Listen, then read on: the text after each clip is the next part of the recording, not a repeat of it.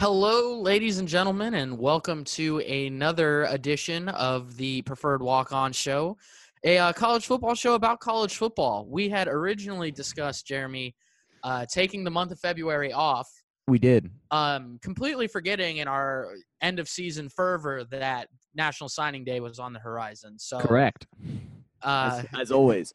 good on us. Yeah, good on us knowing everything. We're a college football show about college football, not about high school football, okay? That's why we weren't focused on it. We're a college football Right. show about college football. Now that these kids are college commits or official signees, now we care, right? Now We're a now we'll college talk football about show about college football. That's what was driving us crazy.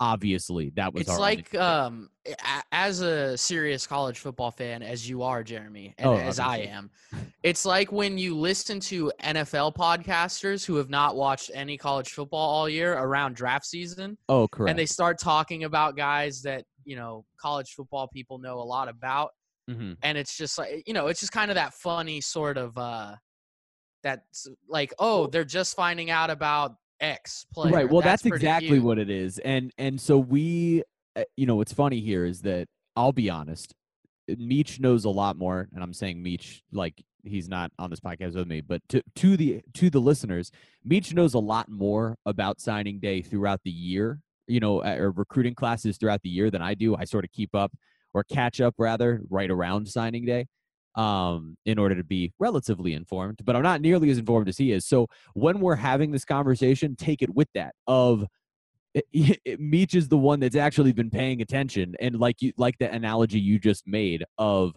I'm sort of the dude that was watching the NFL all year, and then around draft time, I try to act like I know what's going on in college football. That's kind of what's happening here.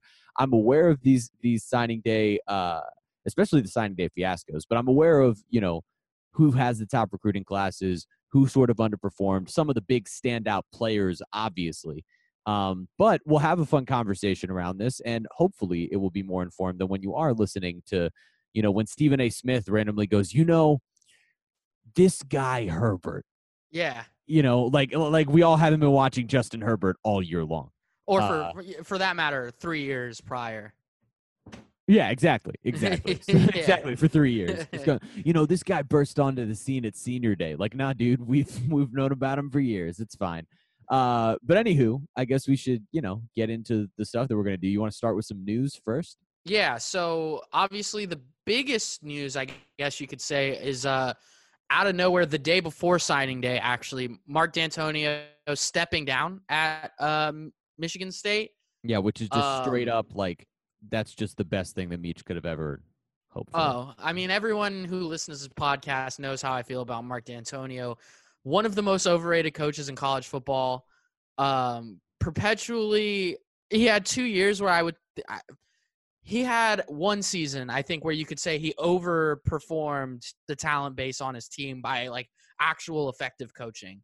Other than that, he is all of his success, I feel like you can tie back to, exactly. The teams were always what they were, right? Exactly. They were never better than they were, and they were never really worse than they were. Yeah. So that being said, like, obviously there's a lot of stuff going on at Michigan State right now. Not even just the football program. Obviously, there's still fallout dealing with the Larry Nassar situation. They've gone through 4 university presidents in, I think, like 15 months now. Yeah, which a lot is going on. Insane. They have obviously that lawsuit that just dropped regarding an ex-coach and some recruiting, potential recruiting violations that just got announced 2 days before D'Antonio steps down, and they have litigation still pending for 4 different sexual assault cases with players who were dismissed, but 1 or 2 of them had actually had previous sexual assault allegations in their past before getting to campus. All 4 of those players have been dismissed, but he still recruited them. He was still responsible for selling them to the university and all that sort of thing. Yeah, the whole thing is interesting because I think most of us, for most of Mark D'Antonio's run at Michigan State, at least in my mind, I know I've felt differently over the last couple of years, and I know you felt differently, but I think a lot of people sort of looked at him as like one of the stand-up dudes in college football. One of the consistent, I'm here, my team's going to win 8-9 games, I'm going to, groom young men to be successful, the type of stuff that we sort of idealize within college football, right?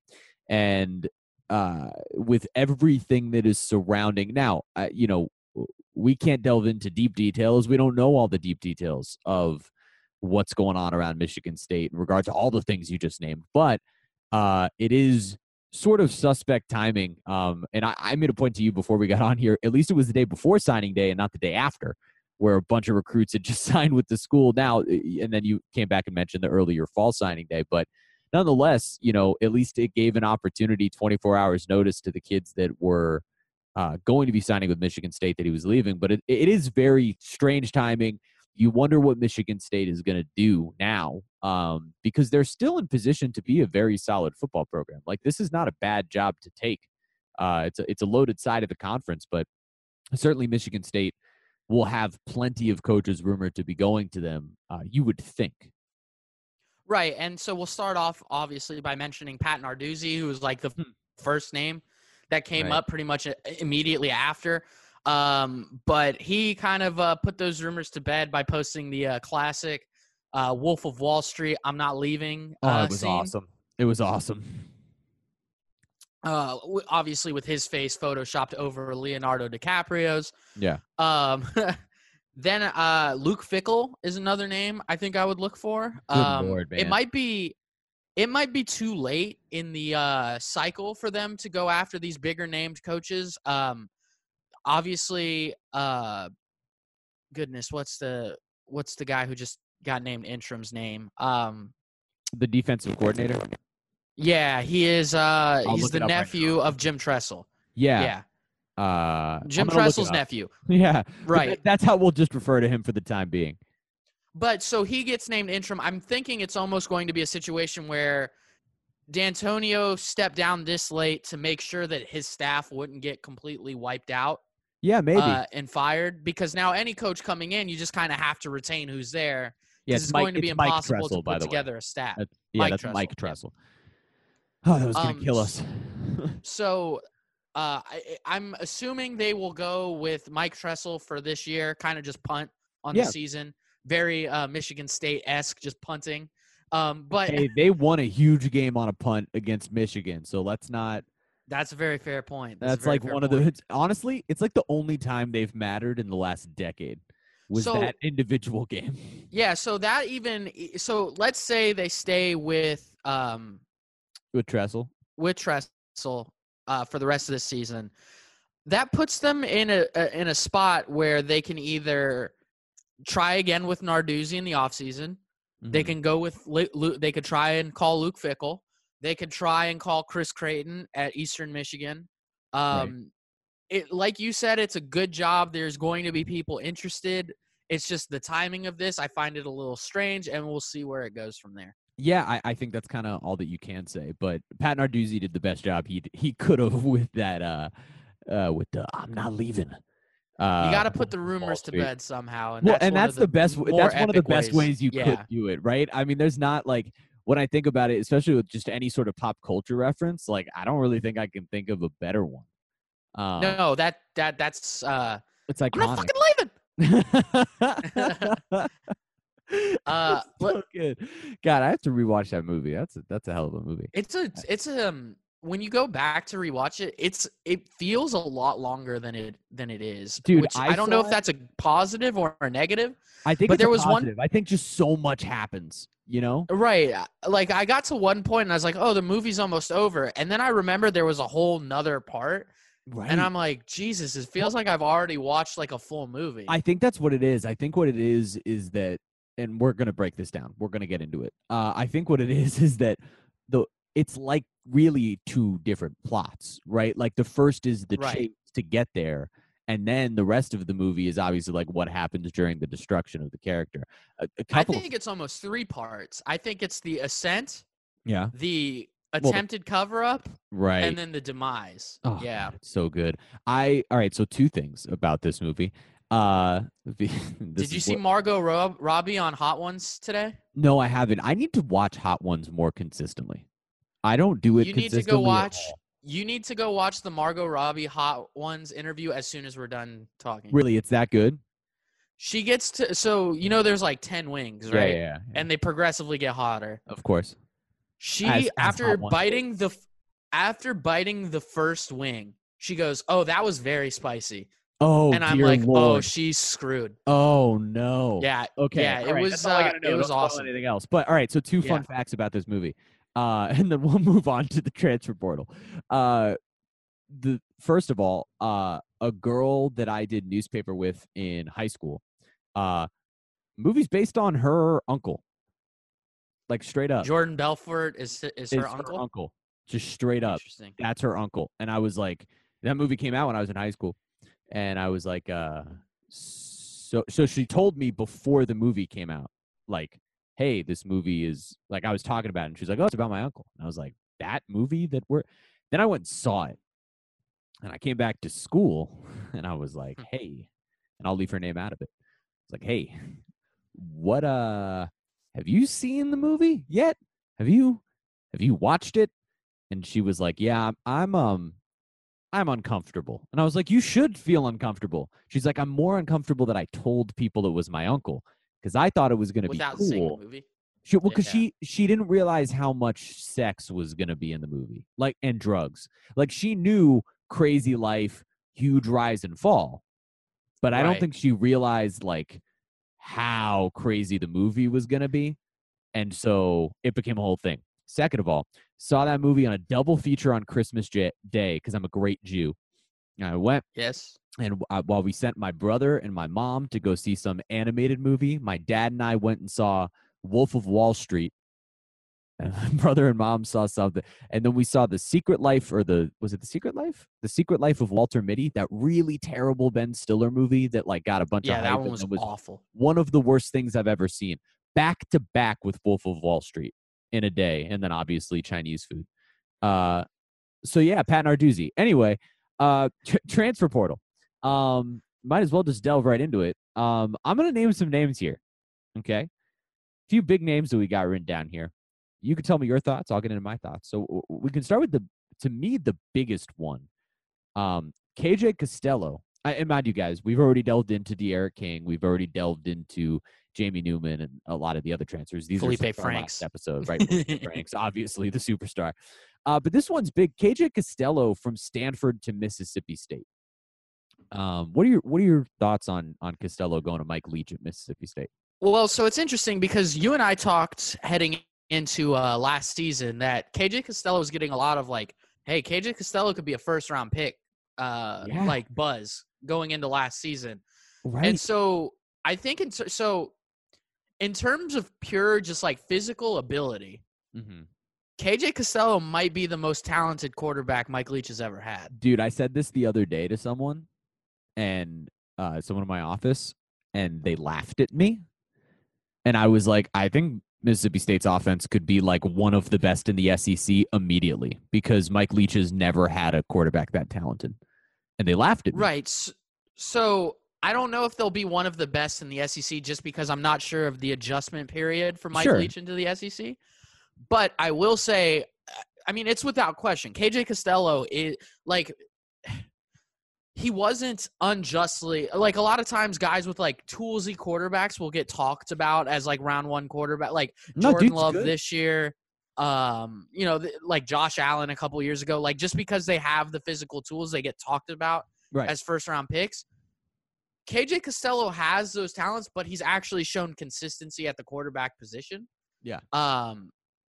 Obviously this year was marred by injuries, which was awful for him. Right. But I think he's a legitimately good quarterback. Like above average college quarterback for sure. Yeah, I totally agree with you. I think the thing about this year was that, look, UCF pushed that offensive line around, and we came to figure out that UCF didn't exactly have a powerhouse defensive line. We thought that they might. And KJ Costello was coming off a head injury in that. Right. Dude got his bleep rocked just the week before. We thought he wasn't going to play. And he came back into that game, and their offensive line was clearly diminished. And if we're going to be totally honest about it, Stanford the last few years while KJ Costello's been there, is just not the same as it was. Basically, Christian McCaffrey was the last great player to go through Stanford. I know Bryce Love was very good. I do wonder if Bryce Love, he, in a weird way, where we felt like Christian McCaffrey was underexposed because he was on the West Coast and we felt like people didn't appreciate him enough. I almost feel like people overcompensated with Bryce Love. Yeah, it was an overcorrection of right, because sorts. his stats were really good because they ran the ball 1,000 times. That's what Stanford does. He did have breakaway speed. He did. That, No. But my point is, Bryce Love was not Christian McCaffrey, right? And KJ Costello had Bryce Love for a little bit, and he had not really any playmakers on the outside. Stanford, the last few years hasn't been what it was. Mississippi State, as bad as they are, right, as bad of a position as they're in from last year, I still think there's a chance that some of their playmakers are just as good as Stanford's. And they got. Go ahead. And to your point, Mike Leach, we already said KJ Costello is probably the most talented quarterback he's ever had. Kylan Hill is easily the most talented running back Mike Leach has ever coached. 1,000%. He's about to be playing without even having to recruit yet. He's about to go in and play with toys that he's never had. And it's an interesting thing, right? Because ordinarily, a coach like Mike Leach that is so well respected as this offensive genius, when you see guys get from one job to the next like this, it just doesn't feel like it's normally Mike Leach. You know what I mean? I feel like ordinarily, I don't know. I feel like ordinarily a coach that is going into a situation like Mississippi State is a coordinator that was at Alabama or Georgia, right? Someone that's been that's had the best athletes around them for a number of years, where they've been working with the best, and now they have to go in and recruit and build back up, right? A program that's sort of feeling on the down tilt. Or if you're a coach that's been that great, you've already been at the great school. So it's not like the athletes you're going to get to are that much better, right? Sure, maybe you're an example where, you're Scott Frost and you're climbing from a UCF to a Nebraska where theoretically the athlete should be better, and it hasn't been that case. But my point being more, when you're making the jump from one school to the next, it's not, it almost feels like Washington State and Mississippi State are essentially the same thing, except Washington State has never been good except for under Mike Leach, right? And so now all of a sudden he's getting to play around with these athletes, even though he's this old coach. Normally the young coaches are the ones stepping into this position, is sort of what I'm trying to say. Right. And, yeah, exactly. I got kind of lost. I don't know. I feel like it's just important to be able to point out that between Costello, the running game, and everything else that Mississippi State has to offer, this offense is going to be very successful. Will they win a lot of games? I don't know. To your point, Mike Leach just got there this offseason, and they have the 26th ranked recruiting class in the country. There you go. According to Rivals. Right, so, there you go. Yeah. Who wouldn't want to play in that offense? And who wouldn't want to play in the SEC, especially if you're from Mississippi or... Especially for a crazy person. Exactly. Jarren Williams leaving Miami. That was kind of expected after the De'Aaron King thing, I would say. And how they treated him throughout the year. Yeah, so here's this thing. A lot of Miami fans, and understandably, were disappointed in Jarren this year. There's a lot of stuff about he skipped practice when he was benched. And not even necessarily benched, just when it was up for debate, he just dipped. He wanted to leave the past off season. A lot of people felt like he sort of didn't prepare the right way going into games, even though he had all this talent. On the flip side, the way that I feel is just incredibly disappointed for Jarren Williams. I think the kid got totally hosed in the way that everything was treated. He came in to play for Mark Richt. He, after Mark Richt retired, wanted to leave. He wanted to leave the University of Miami. He felt like he didn't get the fair shake the year before when it was fucking Malik Rozier getting most of the playing time, and then N'Kosi Perry, and their season was lost, and there was no reason not to play Jarren Williams. He still wasn't playing. He wanted to leave, and then Manny Diaz and company and Dan Enos begged him to stay. And then they jerked him around all year long when his first 3-4 games were about as good of a start as a Miami quarterback has had in years. And I had all sorts of people telling me that Jarren Williams was the next, the next Ja'Cory great Harris. quarterback. Yeah, but the next great quarterback in Miami, right? The best quarterback they've had since Brock Berlin. That he was better, that he was the best quarterback in the state. Then he gets jerked around by his coaches after one bad quarter. He threw 3 picks in a quarter. And look, did he come into that game underprepared? Probably. Were they probably frustrated with his work ethic? I don't know. I wasn't there. But at the same time, I feel bad for the kid because essentially he wasted 2 years of his college career being in Miami. And now he's going to waste another probably sitting out as a transfer. And it's a shame for a kid that has a lot of talent who, had he ended up in the right situation from the beginning, had he had his chance to leave last year without maybe, in some ways he got to show off the good parts of his game this year. He played really well against Florida.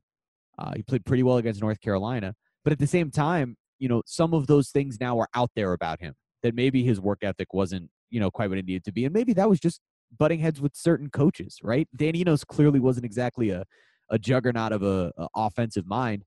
And so, the kid's weaknesses are put out there. Maybe he's not going to end up at as high a quality of a school for football as he would have if he had gotten to leave last offseason. So and he would have had more eligibility. So it's kind of a shame for the kid. And I feel bad for him. It was obvious that he would be the quarterback to leave once Rhett Lashley and De'Aaron King came in as a pairing. But, I feel bad for him. I don't know where he's going to end up, but I really wish Jarren Williams the best wherever he does. All right, let's get into one that I really like. Chase Bryce, obviously the backup from Clemson the last couple of years, former 5-star quarterback himself. People tend to forget that about him. For real. Transferring from Clemson to Duke. Yeah, what an interesting transfer. And so Bryce is kind of, he's not as athletic as Daniel Jones. Because by all accounts, Daniel Jones is actually a freak athlete for somebody his size. Yeah, it's the funniest thing in the world. Yeah, he's the most awkwardly athletic dude of all time, other than Pat Connaughton, who is going to be in the dunk contest this weekend. Is it so? Can I make like a?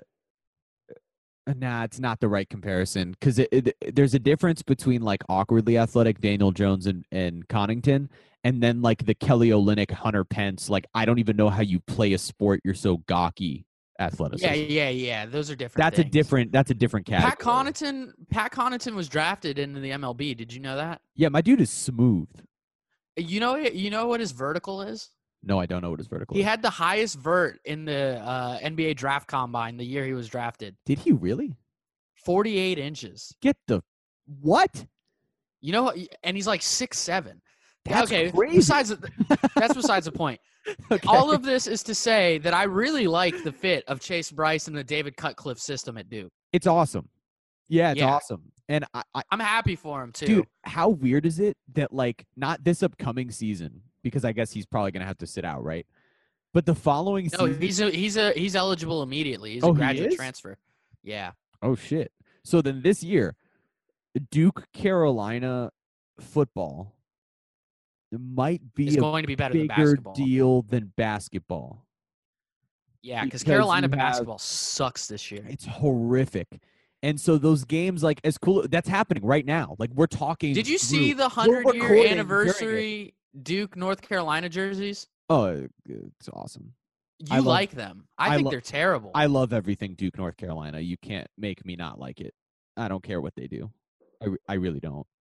Back to college football. Okay, but all of that is to go around and say Duke North Carolina's fun because you got Sam Howell and Chase Bryce. Like Chase Bryce at Duke, they're going to put up some points in the ACC. And Duke lost a lot prior to last season, and as is traditional David Cutcliffe fashion, they were still a very competitive team. Oh, well, Duke is, even when they're at their very worst, they always, like, they don't get crazy blown out unless it's against teams, like Clemson. Right? Yeah. That's who they get blown out by. But even when they're bad, like I remember in years where they were awful, they were always playing Carolina tough. They were always playing Miami tough. They were always playing FSU tough. Like that's what they do. And now they have a quarterback who's, after Trevor Lawrence, the ACC has De'Aaron King and Sam Howell and then Chase Bryce. That's disrespectful. Hendon Hooker at Virginia Tech. There's Malik Cunningham at Louisville. But can you tell me 100% that those guys are going to be better than Chase Bryce next year?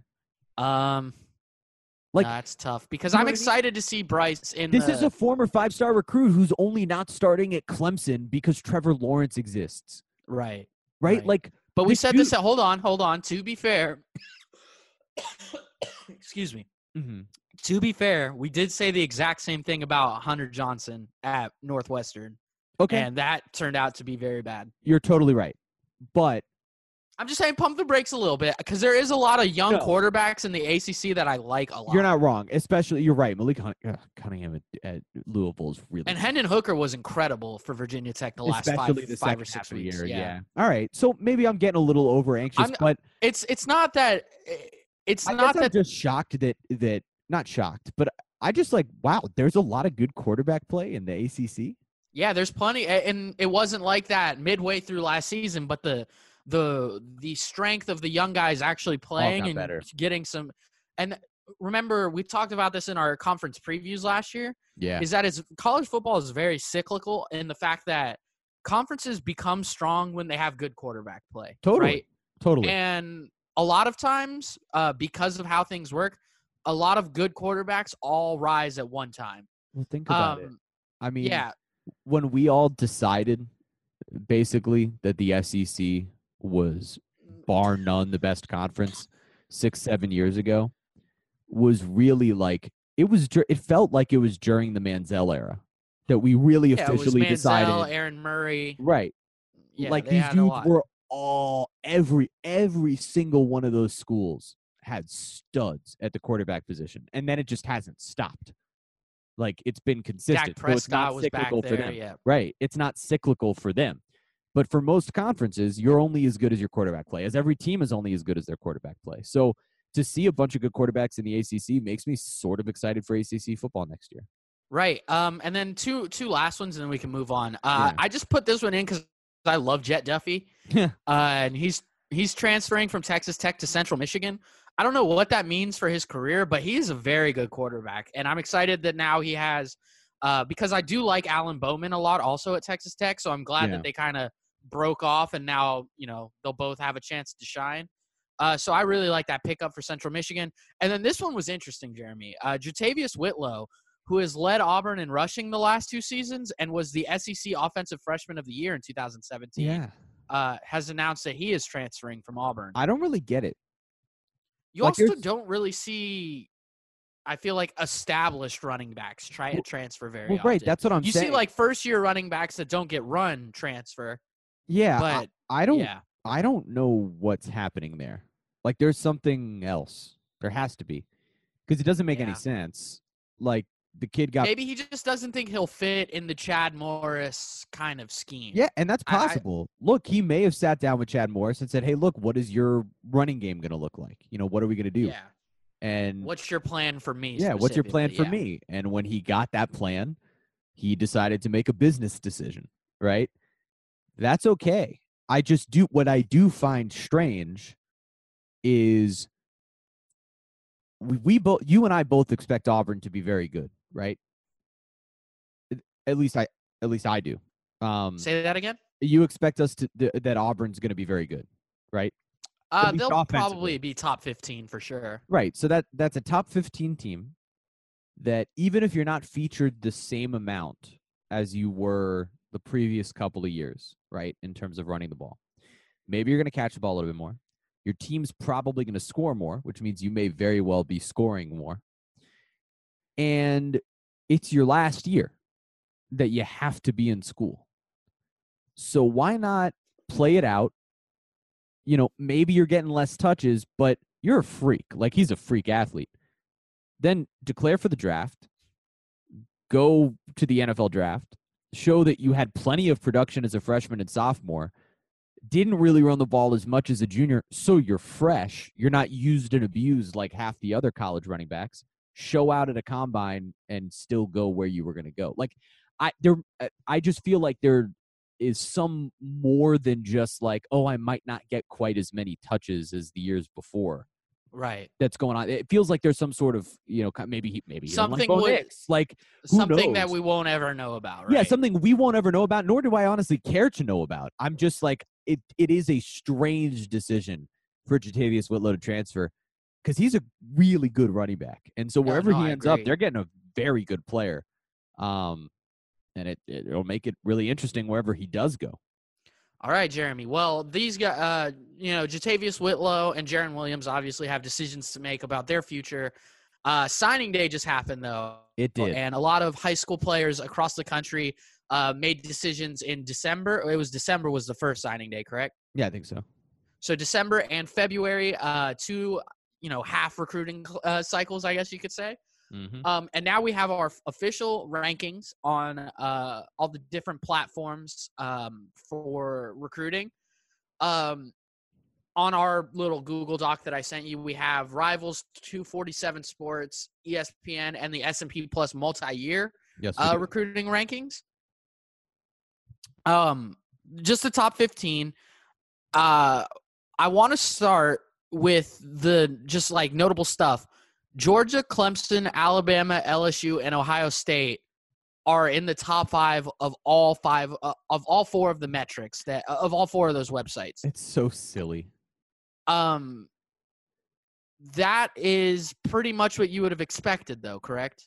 Yeah, I mean, those are the 5 schools that you always, always, always expect to be right up there. You expect Oklahoma to be nearby, and that's why, when you look at it, that's why those 5 schools have essentially alternated going to the college football playoff.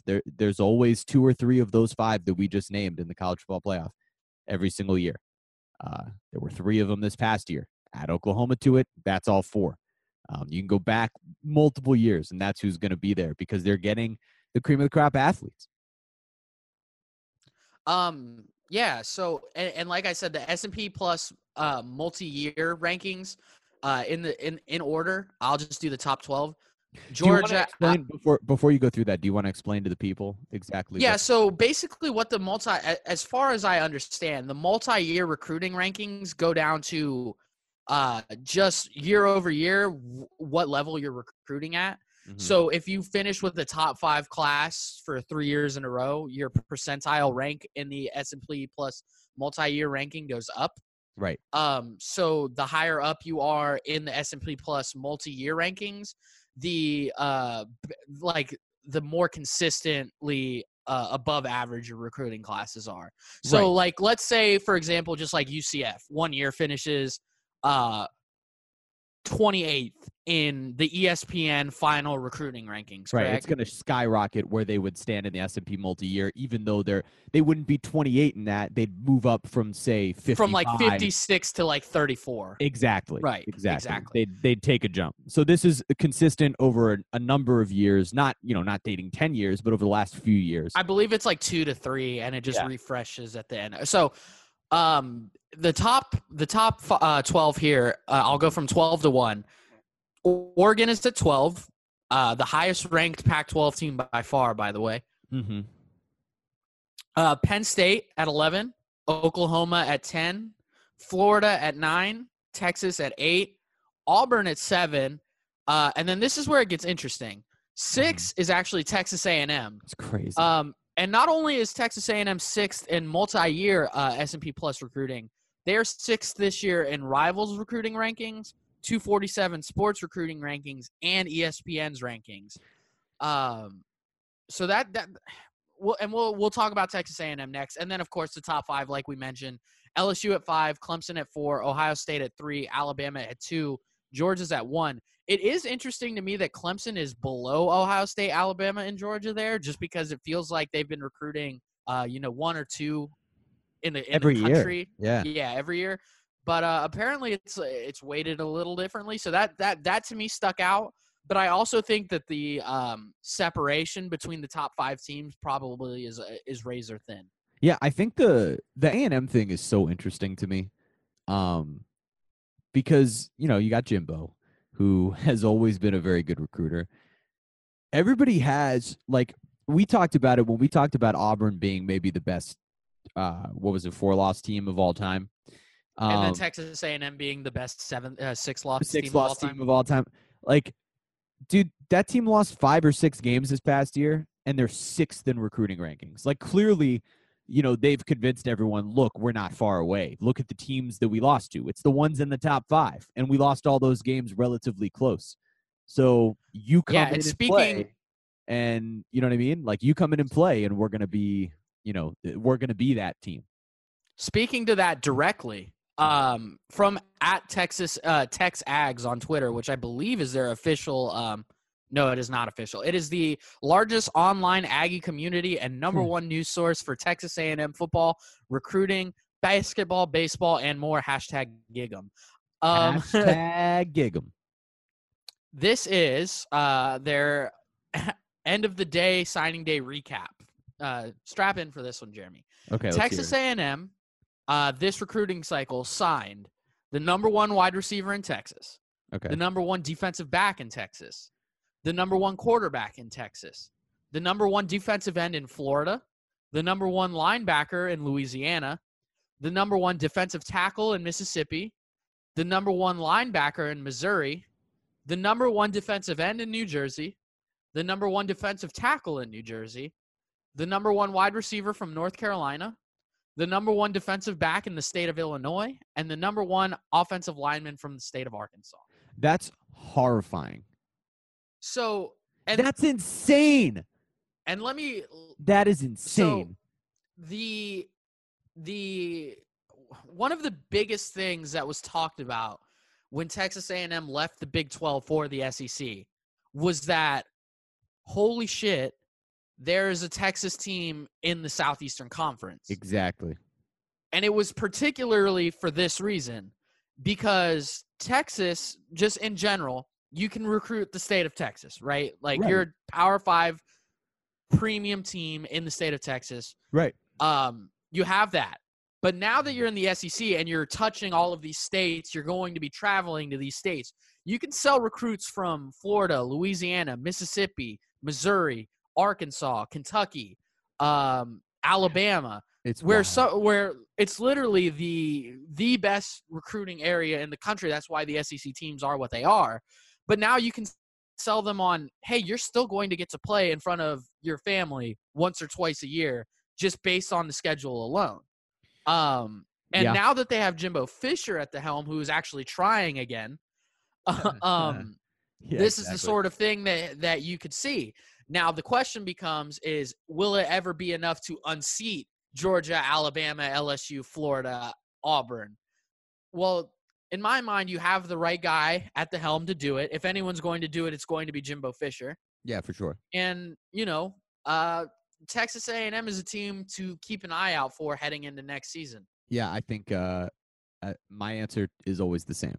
Whenever they get their star quarterback, that's when they'll do it. And once they do it once, then we'll see if they can do it multiple times, right? Because that's the key. Is Texas A&M, even on their own, has been the one to do that, right? Where with Johnny Manziel, they were taking down the juggernauts, but they couldn't do it consistently. Right, because they couldn't do it consistently. They could only take down one, and then they'd lose to the other. Now, those teams were not – Kevin Sumlin was not doing what Jimbo just did, recruiting-wise. Those teams were – they were great, but they were not as deep as what we're describing. They were top 15 to 10 recruiting classes. Right, but they were top 6. Yeah, and essentially could be top 5, right? Like, it's that level. They're number 6 across the board, which means – you can make it a top 6, right? And as much as I love Kevin Sumlin, it's inarguable that Jimbo's coaching record is Come on, he's just a better coach. So whenever he gets his quarterback, maybe for a year or two, he will be the guy that comes out of his side of the conference. But will he be able to do that consistently?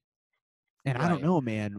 I mean, the SEC, obviously, at the top, is as good as football as you could possibly find. And so it becomes really difficult. But I think that's when we see them have a quarterback that is just producing at one of those, at a Jameis Winston rate, right? Where if he gets his Jameis Winston, then what? Then how do they do it? And so that's interesting to me because I have a little bit of a way too early hot take for you. Let's hear it.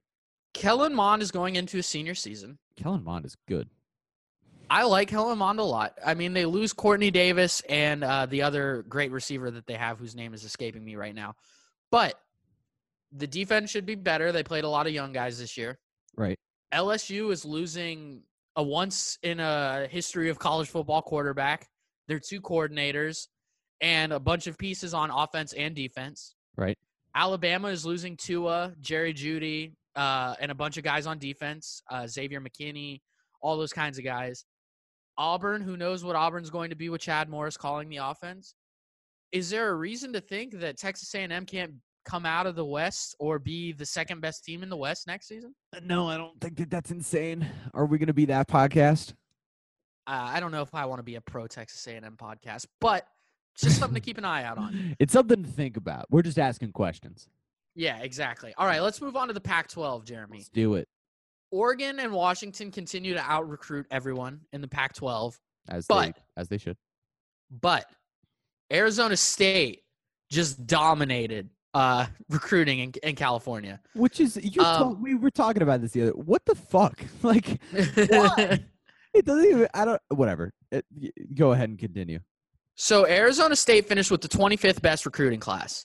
Right. And the only reason they finished so far down is because they only signed 20 kids. Most schools sign like 26-ish, right? Yeah. So that affects like your star ranking and your points or whatever. Right. Listen to this, Jeremy. I'm listening. They signed Chad Johnson Jr. Actually, is this actually Chad Johnson's son? Do you know this? Dude, I thought Chad Johnson lived down here in Miami. Yeah, so while you talk through this, I'll look up Chad Johnson Jr.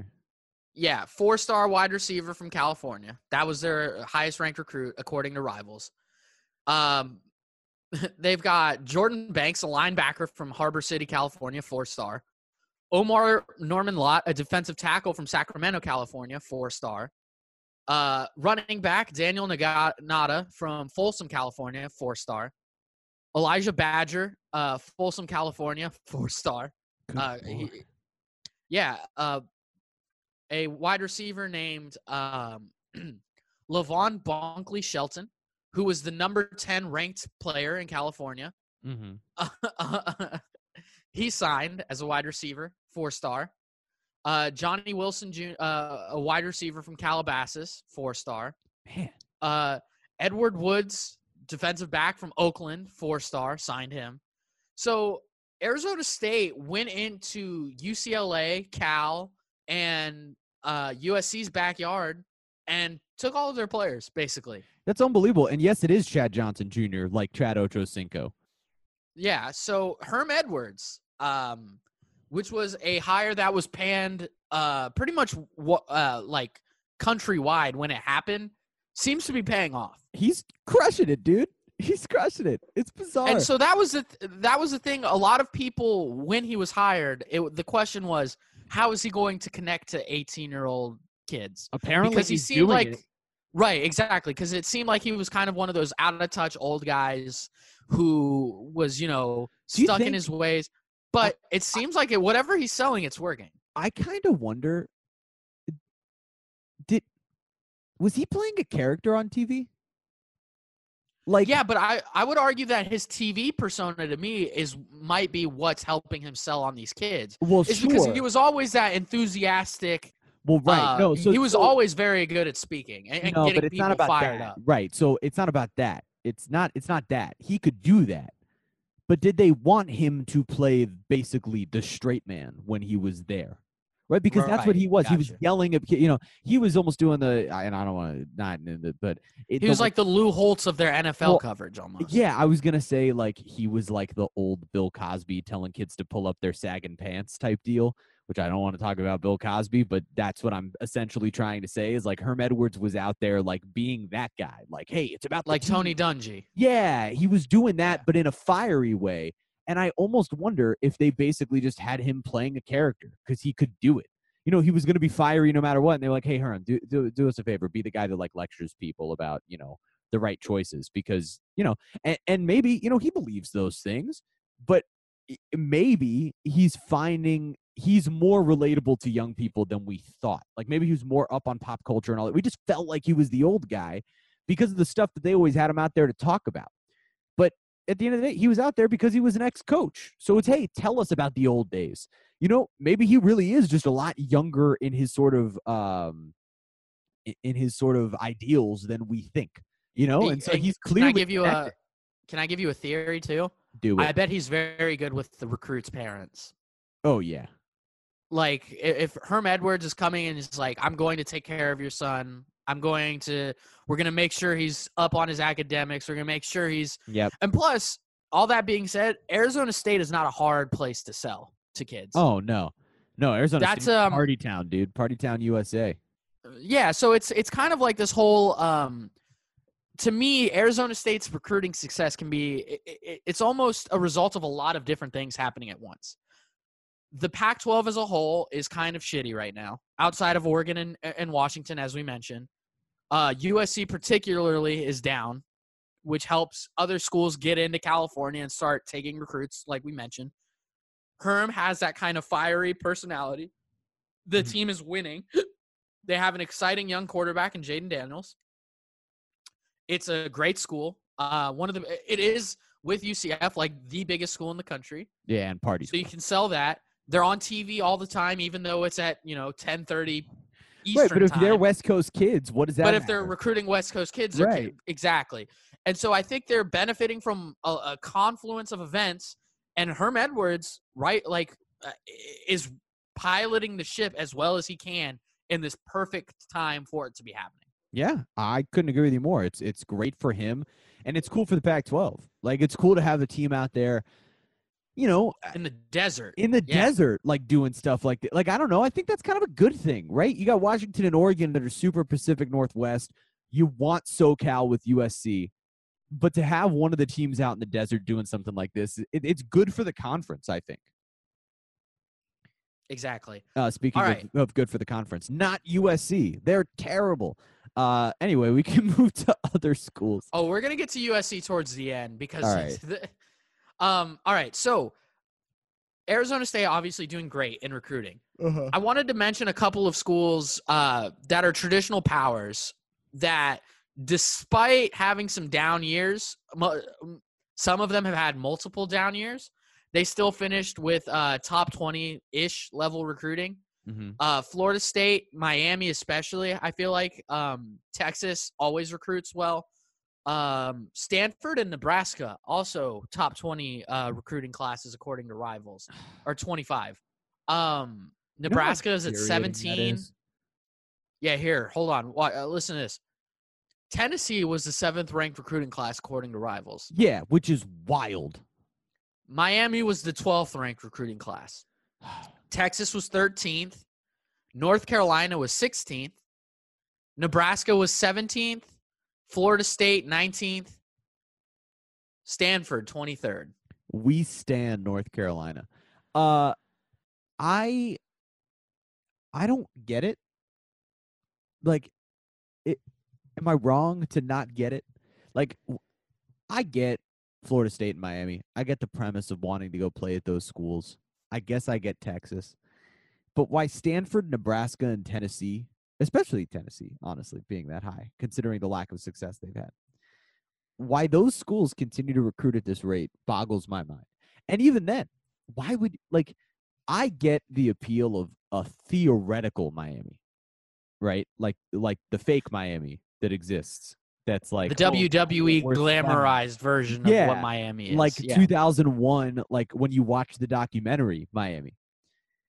But why you want to go play there at the given moment is surprising to me. Unless the pitch is come be a part of the change. But that's been the pitch for 20 years. And so it's so confusing to me. I mean, I guess a big thing that shifted that for them was they got the number 2 safety in the country. He flipped from UF yesterday. Right, yeah, that was huge. And I think that skyrocketed their rankings that otherwise would have been really solid, but not as unexplainable.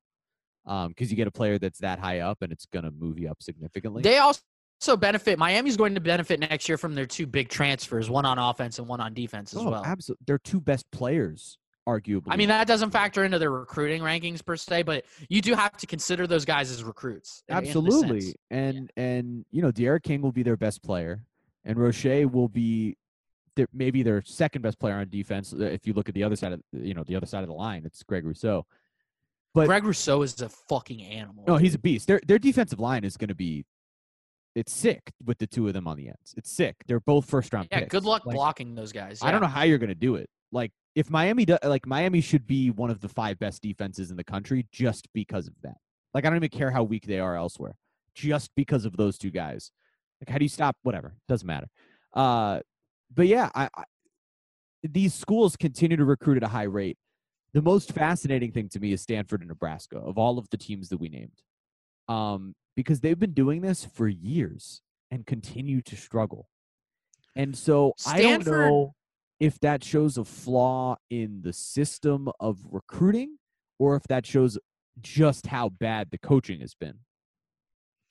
Right, and it's weird to say the coaching has been bad because it's David Shaw and Scott Frost. Right, who are regarded as two of the top 20 coaches in the country. Right, so what's the issue? Like, what are we? Right. What is the recruiting rankings? I find it fascinating that Stanford continues to finish in the top 25 of recruiting, considering the constraints, I'll say, that they have with academics and who they can sign and who they can't sign based off of that. Absolutely. Nebraska, it's obvious with how they finished again in recruiting that their play of extending Scott Frost and giving him that extended runway helped. Because there was a worry that if they didn't do that extension, other teams could say, "Hey, man, I don't know, Scott. Like, Scott's selling you on Nebraska, but Scott might not be there in a year and a half." Yeah. And so that boat of confidence has definitely helped them. And I just put those teams on the list because I thought it would be interesting, like you said, to delve into the psychology of why you would end up there. But I mean, with the coaches in place, like at Florida State, Mike Norvell, I believe in Mike Norvell. Miami, to me, of this cluster of teams, has recruited the best, but I believe in Manny Diaz the least. Yes. Texas That's the perfect way to do it. That's the perfect way to say Texas has goodness gracious, now Texas's coach's name is escaping my mind. Tom Herman? Todd Herman. Yeah. Tom Herman, I'm sorry. Tom Herman. You're good. Tom Herman, I believe in. They still have Sam Ehlinger for one more year. Yep. Stanford has David Shaw, and David Shaw is one of my favorite coaches in college football. I believe in David Shaw. Yeah. I believe that last year was an enigma, and I believe that they will get back to at least 8 wins this season if they can figure it all out. And Nebraska, I would probably have them second to last in terms of coach confidence, just because it feels like Frost is so overwhelmed by everything that's happening. Yeah. But at the same time, they're still recruiting at such a high level and at a level higher than what he was getting here at UCF that I just believe that eventually it has to work. With the advancement in talent that he is receiving, it should work at some point. Yeah, but until that happens, I just have to have them second to last in this group. I feel like, I don't know, these teams are all so conflicting. Like, I wouldn't be shocked if any of these teams that we're mentioning had great seasons the next year. But I felt the same way last year. I thought Nebraska was going to compete on their side of the Big Ten. I thought Stanford could win the Pac-12. I thought Miami would possibly win the Coastal. There's no way Florida State should have been as bad as they were. And we all thought Texas was going to be opposite Oklahoma in the Big 12 championship. And yet we're sitting here and we're having the same conversation that we've been having year after year after year about these schools. And it's weird because I feel even less confident about Texas going into next year than I did last year. Right, because of the other schools in their conference. Right, and that means they'll be better. Right. I mean, and I know we've mentioned it and they're not anywhere on here, but Iowa State's going to be good next year. I'm just going to say it again. Just say it. Brock Purdy have. All right. So there were some pleasant surprises and obviously some disappointments, but some of the pleasant surprises that you have listed on here. You want to get going through those? Yeah. So Georgia Tech. Yeah. According to Rivals, finished with the 25th best recruiting class in the country. It's so awesome. They finished they finished with the 5th best class in the ACC. That's they recruited better than Louisville, North Carolina State, Pitt, Syracuse, Virginia, Duke, Wake Forest, Boston College, and Virginia Tech. that's wild to me. Yeah, it's great. Wild to me. And this kind of speaks to a theme that a lot of people have been talking about with Georgia Tech, especially late in the triple option years, was when a coach who understands the layout of Atlanta and understands the draw of Atlanta and the swag of Atlanta. Once they get a coach who understands that and moves towards a more traditional college football type system in Atlanta, that is going to be, recipes for success. Yeah, absolutely. Exactly. And if you look at all of the biggest prospects that Georgia Tech signed, they are kids who were 5 hours away from Atlanta, maybe. Miles Brooks and Jeffrey Sims are their 2 biggest recruits, both from Jacksonville. Right. Jamar Gibbs, another 4-star that they signed. Bryce Gowdy, a wide receiver. They need to use Atlanta for what it is. You know exactly. what I mean? And Jeff Collins is doing that. Well, it's so funny because, no joke, during college, maybe my sophomore year, took a trip to Atlanta. I was just driving around the city and stumbled upon Georgia Tech and went, Georgia Tech's in Atlanta? Like, I've watched Georgia Tech play football for many, many years, play baseball for that matter for years. They're always a pretty good baseball program. Not once has it been like thrown in my face enough Georgia Tech is in Atlanta for that to stick with me. That's insane that a football program would not throw around or the Atlanta school more often. Right? Like, that should be the whole brand. Should just be ATL. Like, that should be it.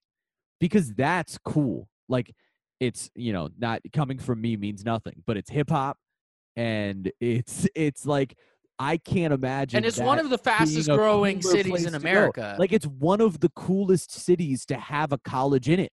You know what I mean? Like, New York has NYU, but there's not football there. Like, you know what I'm saying? Yeah. Like, and Chicago, Fordham, bro. What are you talking about? Shut up. In Chicago, actually, I might be wrong, but I'm pretty sure my girlfriend's brother-in-law was a kicker at Fordham. I might be wrong. Christ. I might be wrong about the school, but I'm pretty sure that's the case. Nonetheless, even Chicago doesn't really have a football program, right? Like, they have Northwestern, right? So why isn't Georgia Tech taking advantage of the ATL? Like, why isn't that something that they're doing more? So I'm hopeful. Like you mentioned, their top recruits here are all dudes that are coming from close enough to really know what Atlanta's about. And speaking to that, they have 24 commitments, but only 23 kids have signed so far. Of those 23 that have signed, 20 of the kids are from Florida or Georgia. Sure. So, I mean, yeah, Jeff Collins is doing a great job recruiting. I liked what I saw from the transition from the triple option last year. It still might take another year before they are fully like a functioning Power 5 team. But if you're a Georgia Tech fan, there is no reason to not be excited about what's happening.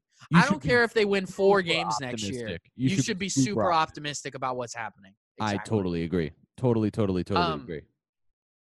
Real quick, because we talked about Georgia Tech and we're talking about, surprises. Georgia Tech finished 5th in the ACC in recruiting. Do you want to guess where Virginia Tech finished in the ACC in recruiting? Oh, man, I have no idea. Dead last. Really? Dead last in recruiting. So not good. Yeah. just flat out, that's just not good. That's just not going to do it. It's not going to get it done. All right, so other pleasant surprise. We already talked about Arizona State. You mentioned North Carolina finished 16th in recruiting. 16th in recruiting in the country, 3rd overall in the ACC behind only Clemson and Miami. and, finishing behind Clemson is whatever. As far as I'm concerned, they finished second in the ACC. Yeah, for real, right? But you add this momentum of what happened last season with all of the young players who did extremely well. Dude, they're so good. And, this is what happens. They signed – yeah. They signed – Go ahead. I'm sorry. they signed 9 more 4-stars this year, including another 4-star quarterback. Right. In Jacoby Criswell. They added Rosman Sinclair, a defensive back, an athlete, Ray Rose, 6'3", 205 from North Carolina. Like they signed guys who could impact on day one. Yep. Or they could, redshirt and then contribute when the team is actually in legitimate conference championship contention, which with Sam Howell now could be as soon as this season coming up or next season. Yeah, it's they're gonna be really good. Like Mac Brown did it. Like, and it's exactly like the same sort of circumstances as Arizona State, to an eerie degree. Made fun of it, dude. We made so much fun of Mac just like Brown we did with Arizona State and Herm Edwards, right? We made so much fun of it, and we thought we said even when they signed Sam Howell, we were like, "Yo, that guy might be sweet," but I don't think that they're gonna be very good. And yet, 6-6, their combined losses were by like what? Like it was like 21 points in the 6 losses, like something crazy like that. They blew out Temple, absolutely annihilated them in the bowl game. And they have, the second best quarterback or third best quarterback in the ACC with Trevor Lawrence and De'Ara King in the conversation. The 2 schools that they got out recruited by within the conference. They're right there. They could win the Coastal. And it just has me leading up to the most frustrating heartbreak in week 1 of UNC beating UCF and just like weirdly rubbing it in my face. This disturbing level of irony in that. Yeah, the irony there is so thick. It's ridiculous. It hurts. Meach has a lot of blackmail that I may or may not have sent him myself. If North Carolina beats UCF, I'm gonna unload the clip, dude. It's gonna be wild. But in all seriousness, they are feasting off of the same sort of circumstances that Arizona State is in the Pac-12, where the ACC is down as a conference, and particularly Florida State, Miami, and I guess maybe Louisville and Virginia Tech would be the next teams in that tier. Other than Clemson, the best teams in the ACC are underperforming. Right. And Mac Brown and his staff are selling that to kids and saying, hey, you can come play here, and things are looking up for us. So, yep. All right, last surprise, pleasant surprise, and then we'll end it. I think we have one more thing.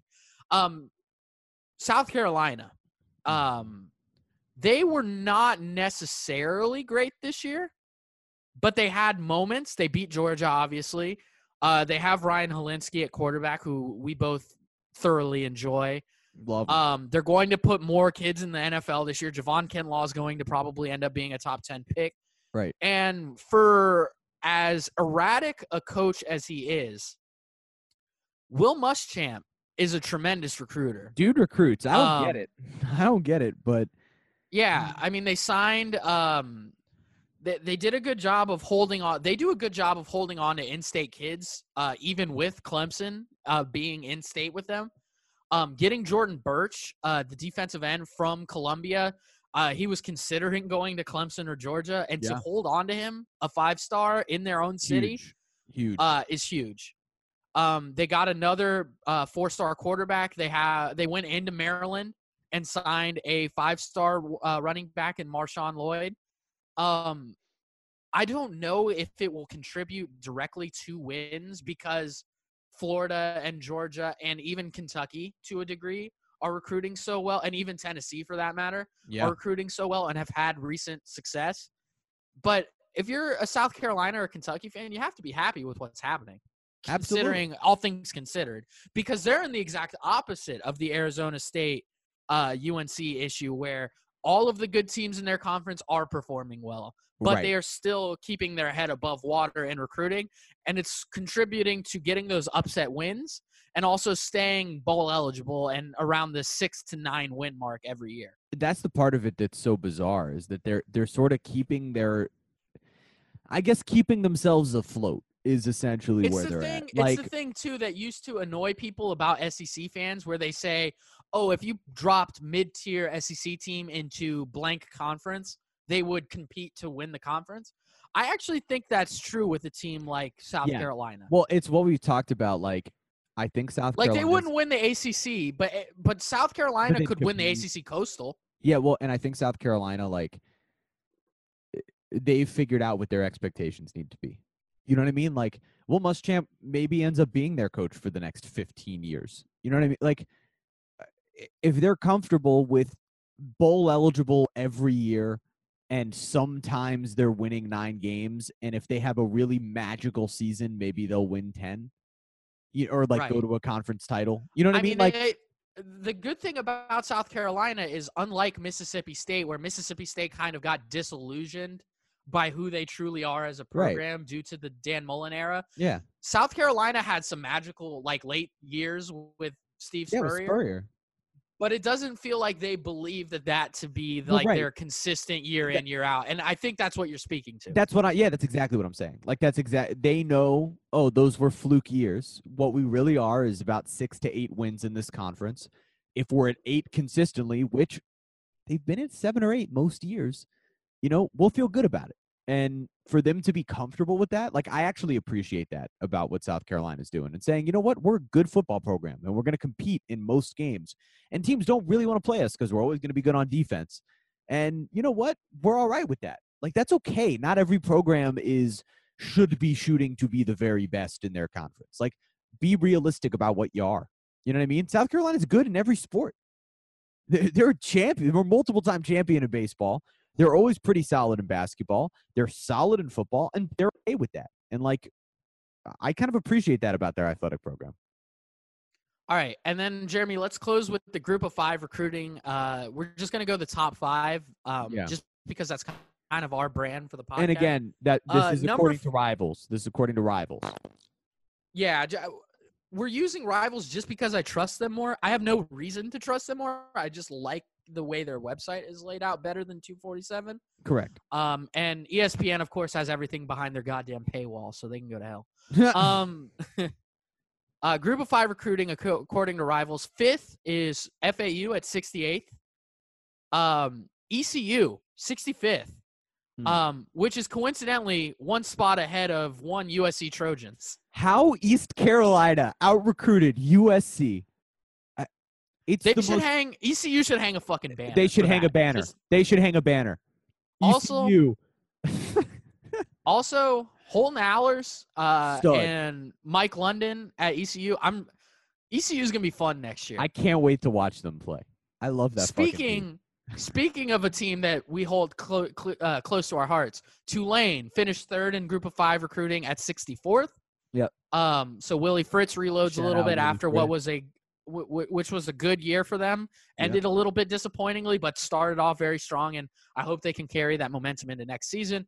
And then, Jeremy, where we really care about, UCF 2nd at 54th, and Cincinnati way up at 39th, which was buoyed by signing 3 4-star recruits. So I have some questions.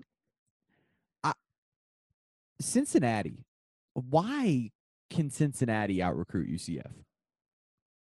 It makes no sense to me that they should be out-recruiting them by that point. Like, so, and this is my thing. If you look at the year over the S&P Plus multi-year rankings, Tulane and ECU both had 2 of the top 5 jumps of teams in multi-year recruiting this year. Yeah. UCF finished in the bottom 5 of multi-year recruiting. And this speaks to a problem that you and I have about from the very beginning. Right. Is that Josh Heupel has been feasting off of what was left over from the Scott Frost era, the momentum of the Scott Frost era. And now that luster has lost its shine a little bit. Right. They go down. They are starting to fall back to late mid years George O'Leary levels. Yeah, I mean, like, look, they're still the second best group of 5 recruiting, right? Like, now I did see one that had them at 7th, and I think that was the 247 composite. So it's all fluid. But I think once you get down into past the top 25, too, yeah, it's really rankings, difficult. It's really difficult. You're just in the weeds at that point. But yeah, say they're a top 5 group of 5 recruiting, right? In general, that to me doesn't feel acceptable. Actually, like they should. No, especially because of the money and look, it's resources, given, but it's also the attention.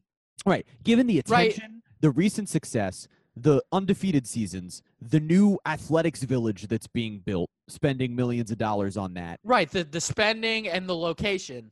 Right. And then the location. It makes no sense to me that you should be thoroughly out-recruited by Cincinnati. It makes no sense. And all that shows me is that Josh Heupel is a horrific recruiter. Like, if he can't take advantage, and like that doesn't make him a bad coach.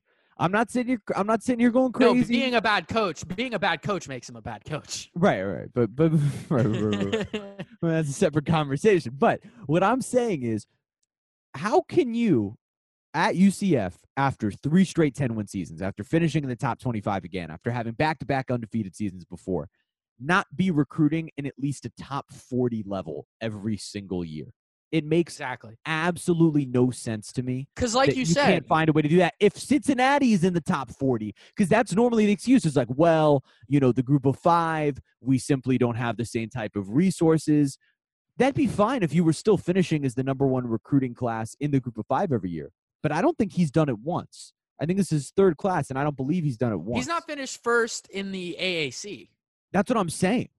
Yeah. How? How is that possible? And given not the location and the recent success and attention, how are you not capitalizing on that more? You're recruiting the state of Florida. The state of Florida. There's studs everywhere. And even if it's like you say, where it's like, oh, you're getting the scraps of what's left over from Florida State, Miami. That should be 40th. Yeah. Like, it makes no sense to me. So I know that it's like, oh, they're second in group of 5 and you're complaining. Yeah, I'm complaining. Like, I'm nervous. Well, not only that, because UCF as a program and as a university has pushed the narrative that they believe themselves to be capable of jumping to the Power 5. Right. And if you believe that, you cannot be recruiting at a top 50 level. No, you have to be recruiting at a top 30 level. Yeah, you have to be recruiting at a top 25 level. Mm-hmm. And I understand, like you said, the group of 5 put some limitations on that. But what I will say is that due to the way that television is now set up, due to the location, due to the success, due to the investments that the university has made, there is no excuse. 54th is where they're at in rivals. Like you mentioned, in 247, they are much lower. They are the 75th ranked recruiting class on it's crazy. 247 Sports. That's insane. That should not be happening. That's unacceptable. And for all of the things that people, when you and I trash Josh Heupel on Twitter, which I do more frequently than you do. Yeah, I try not to. When I do it, people always hit me with, oh, but he's still recruiting well. No, he's not, dude. The results are in. He's not fucking doing that. And the other part of it that's interesting to me in regards to the recruiting is, like, I'm the first one to say that basically after the top, 5 to 10 recruiting classes, the rest of it doesn't really matter. You know what I mean? Like, yeah, but that's where, and I agree with you to an extent, but that's where being a good coach matters, and he is not a good coach. Well, right. So there's this fine line between, like, okay, what's really the difference between 30 and 50? Like, really, we don't really know. It's like that first difference. The first group, the first Scott Frost group, actually both Scott Frost groups were not. I think they were both at it was like 60 and then 55. And there's been superstars in both of those groups, college football superstars that have come out of both of those groups, and for that matter, NFL players that have come out of both of those groups. I'm the first guy to say that I don't think that stars are always completely relevant or predictive of how good a player will be.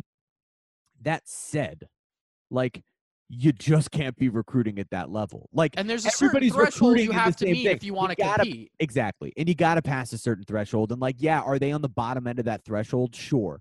But, like, they should be bursting through that threshold without much difficulty. considering the attention, the resources that have been poured in the last few years, and the swag, branding, like it's a great university. The it's an swag, awesome exactly. university.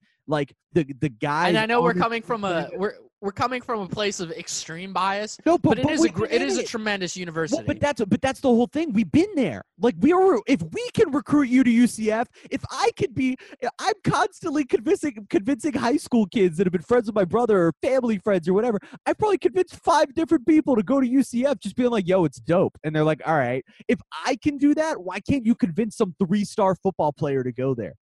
Like, right. That's crazy. If I'm doing a better job of recruiting based off their academics, which are ranked like 150th in the country, you're ranked top 25 the last 3 years. Hey, don't mention the academic ranking because that makes my degree look worse. No, but you know what? I also think those academic rankings are kind of lame because whatever. But nonetheless, that's what I'm saying. Like, if I can throw a school at you and if I can describe the things that are going to be really positive about the academics and the experience and convince kids that are really, really bright to go to that school, why can't you convince some 3-star football recruit who lives 45 minutes away to go there? Like, I don't understand. I don't get it. And and this is my last thing, and then we can end the show. Yeah. It becomes a problem when the recruiting ranking slips and the coach isn't good enough to make up for that difference. Because, yes, like we've mentioned multiple times throughout this season, the reason UCF lost the close games this year is because when it comes down to the margins, coaching is the difference. Totally. And so when the margins become wider by themselves naturally because you are recruiting less talented players, the coach has to do his damnedest to close that gap.